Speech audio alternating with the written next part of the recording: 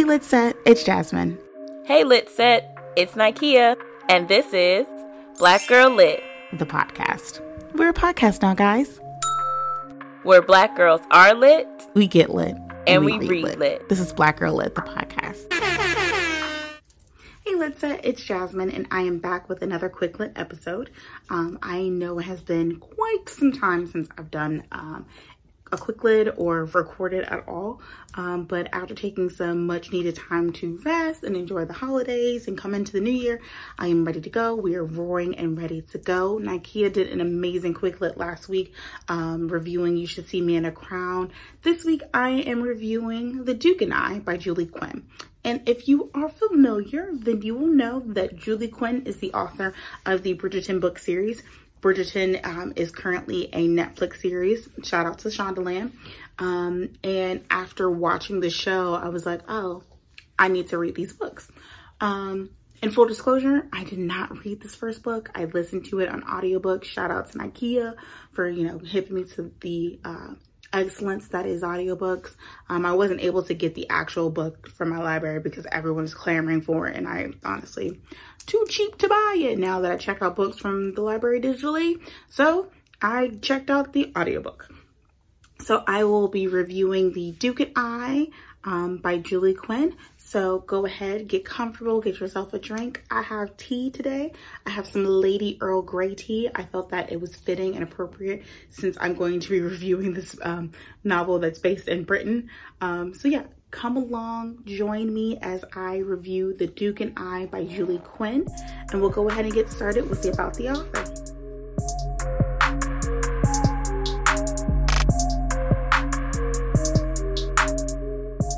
So Julie's bio is kind of short, so I'm just going to read it straight from the website.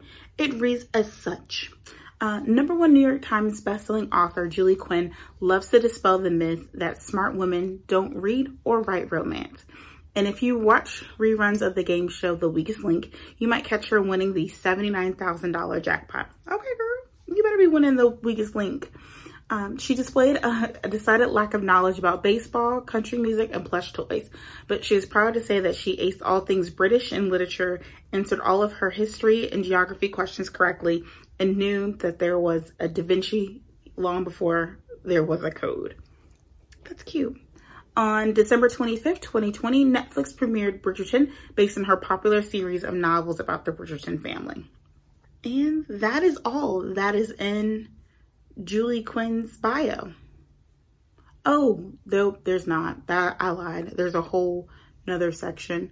Excuse me. It says, during her senior year at Harvard College, Julie Quinn realized that she didn't know what she wanted to do with her life. So Julie just basically started off going to business school at Harvard, and then decided that she was going to go to medical school, and she put off medical school to write books. So she kept putting off medical school because she wanted to write books. So shout out to Julie. Scrolling fully is important. So in the future, make sure you scroll fully before you say something. So, but that's about Julie Quinn. Now we'll get into the synopsis. Okay. So come along with me while I synopsisize The Duke and I by Julie Quinn, which is the first book in the Bridgerton book series.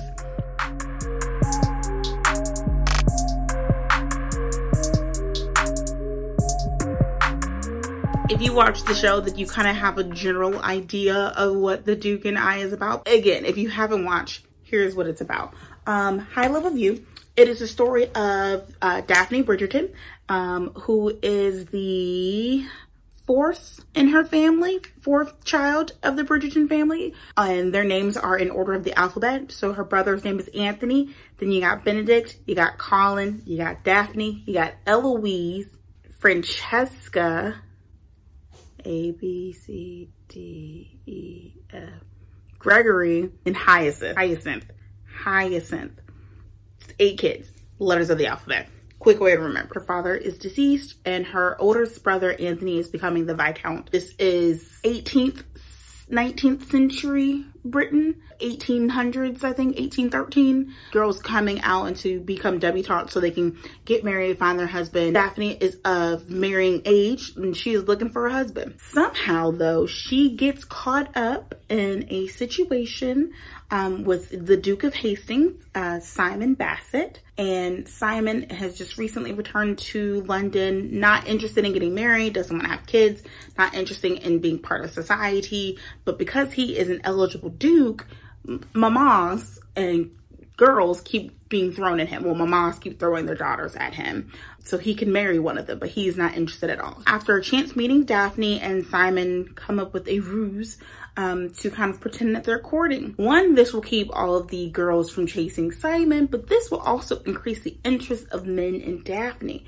because everybody wants what they can't have. But what ends up happening is some drama, and lo and behold, Daphne and Simon may or may not end up together. So that's the high level view of The Duke and I. If you haven't watched this show on Netflix, what are you waiting for? Join the team. Watch Bridgerton. I did a really bad job synopsizing this.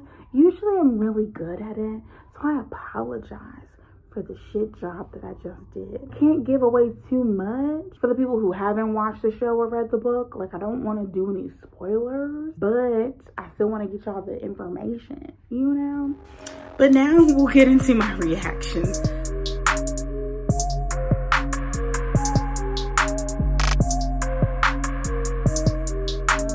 So as I mentioned earlier, I listened to the audiobook and the narrator kind of sounds like Julie Andrews. And if you watch the show, you know Julie Andrews voices a character on the show, but it's not Julie who's narrating the audiobook. It's not. The chapters were extremely long, like super long chapters. To me, on audio, it seemed like they were long. Reading them may have been a different story. I really wish I was a Duchess. I have decided that I'm going to just dub myself as a Duchess. I'm going to dub myself the Duchess of my neighborhood. That's just what was going to happen. Shout out to Gatsby. I really wanted the characters to learn how to communicate. All characters, not just Daphne and Simon, but all of them needed to communicate. There was a lot of things that weren't being said. And I think maybe that's just the culture in the time where women weren't really allowed to express their true feelings, their true thoughts. They always had to be meek, mild, and demure and alluring. But if these motherfuckers would just communicate, a lot of their problems could have been avoided, okay? I would not have made a good Regency debutante. Now, granted, I could have been because I wouldn't have known anything else if I wasn't this time. But if I get sent on a time machine and I go back with the knowledge and information that I have now, I would not survive. I would be too outspoken, would speak my mind entirely too much. Yeah, I would be definitely kicked out. Definitely, I would not be wedded. No one would want to marry me. They'd be like, oh, she talks too much. Also, I'm black, so I don't really know how far that would really get me either. But yeah, those are my main reactions. But next we'll get into the major scenes and topics.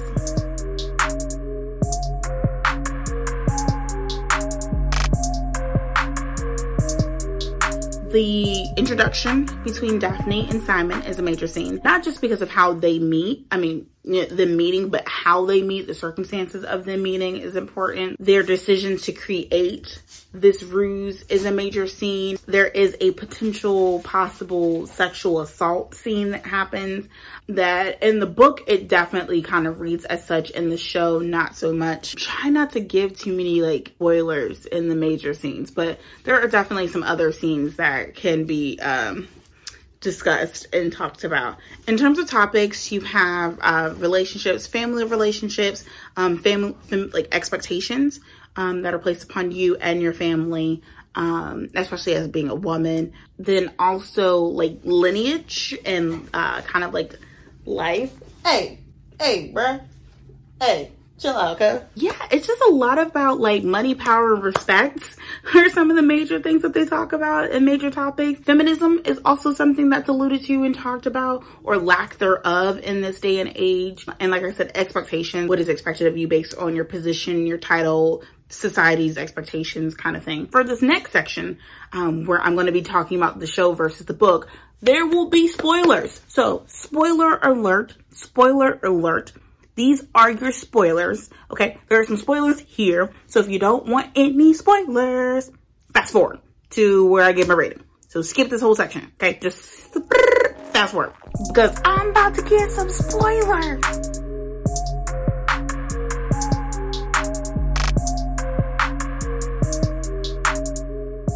So, one of the big things that kind of stuck out to me in terms of the difference between the show and the book was that I appreciated how the show altered some of the characters to being people of color and added some diversity. I know that's always a touchy and iffy thing to do, especially if a character has been written to be portrayed or, you know, look a certain way, and then Hollywood kind of converts and does something different. I know that if it had been reversed, if it was a black character that was turned into a white character, there would be a lot of folks up in arms. But the change of making Simon Bassett's character to being black in the show, and I don't even know if they intentionally tried to make him black. I think they may have just done some colorblind casting. Regé-Jean happened to be the best actor for the show, and he just also happened to be a black man. I also appreciate Lady Danbury in the show. Also, there was more characters that they added into the show that aren't in the books, or if they are in the book, they're not really talked about. For instance, Marina's storyline is not in the first book. Marina doesn't appear in the book series until about book 4. Queen Charlotte is not in the first book at all. The whole scene in the show where Daphne goes to meet the queen and the queen dubs her, I can't remember the word that she dubbed her as, but as, you know, the bad bitch for the debutante season, that's not in the book. The whole Anthony's kind of relationship with the opera singer is not in the book. The book doesn't even really touch on the other siblings as much as the show does. For the first book, The Duke and I is mainly and purely, for the most part, about Daphne and her relationship. So I appreciated the show having more detail, adding these extra characters, adding more to the storylines, and kind of fleshing out and making these characters a little bit more whole, I guess you can say. Because in the book, some of them are kind of flat. I appreciated the show for adding that depth to the character. And truthful, honest speaking, if I had to pick, I preferred the show a little bit more than I did the book, which is weird. Sometimes it's usually, oh, I prefer the book over the show. But I think just these additions and these changes that they made it to where the show was just really good. I think the way that they added the depth to their characters. Julia did a really good job creating a foundation for these characters, but the show just kind of expounded upon that and took it to another level. And like I think we talked about when we did our review of Tiny Pretty Things, is that sometimes shows will make some alterations to make it more palatable. In this instance, I think the show, they did a fantastic job taking this content and putting it on the small screen. 10 out of 10 would recommend.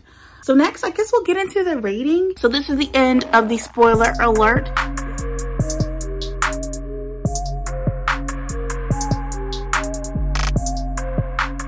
So if you are familiar with our rating system, we have a 5-tier, 5-star, 5 drinks, 5 flame emojis for our book rating. It starts off with sober, book's trash, never want to read it again. Then you have buzz, book's a little bit better, possibly, maybe, probably won't read it again. Then you have tipsy, book was all right. You have faded, oh, that book was really good. And then you have lit, oh my God, that is literally the best book I've ever read in my life. I'm going to purchase multiple copies and give them to people in my life so they all can read the book along with me and we could discuss it together. So based on our rating scale, I will be rating The Duke and I as, drum roll, as faded. I'm giving the book a faded. Now, I will say, I think watching the show probably jaded the rating for me, or kind of lowered the rating, because watching the show and seeing the depth that can be created for these characters and not seeing that depth in the actual book was kind of disappointing. There were a lot of times where I was like, y'all's real vapid and shallow and there's nothing happening here.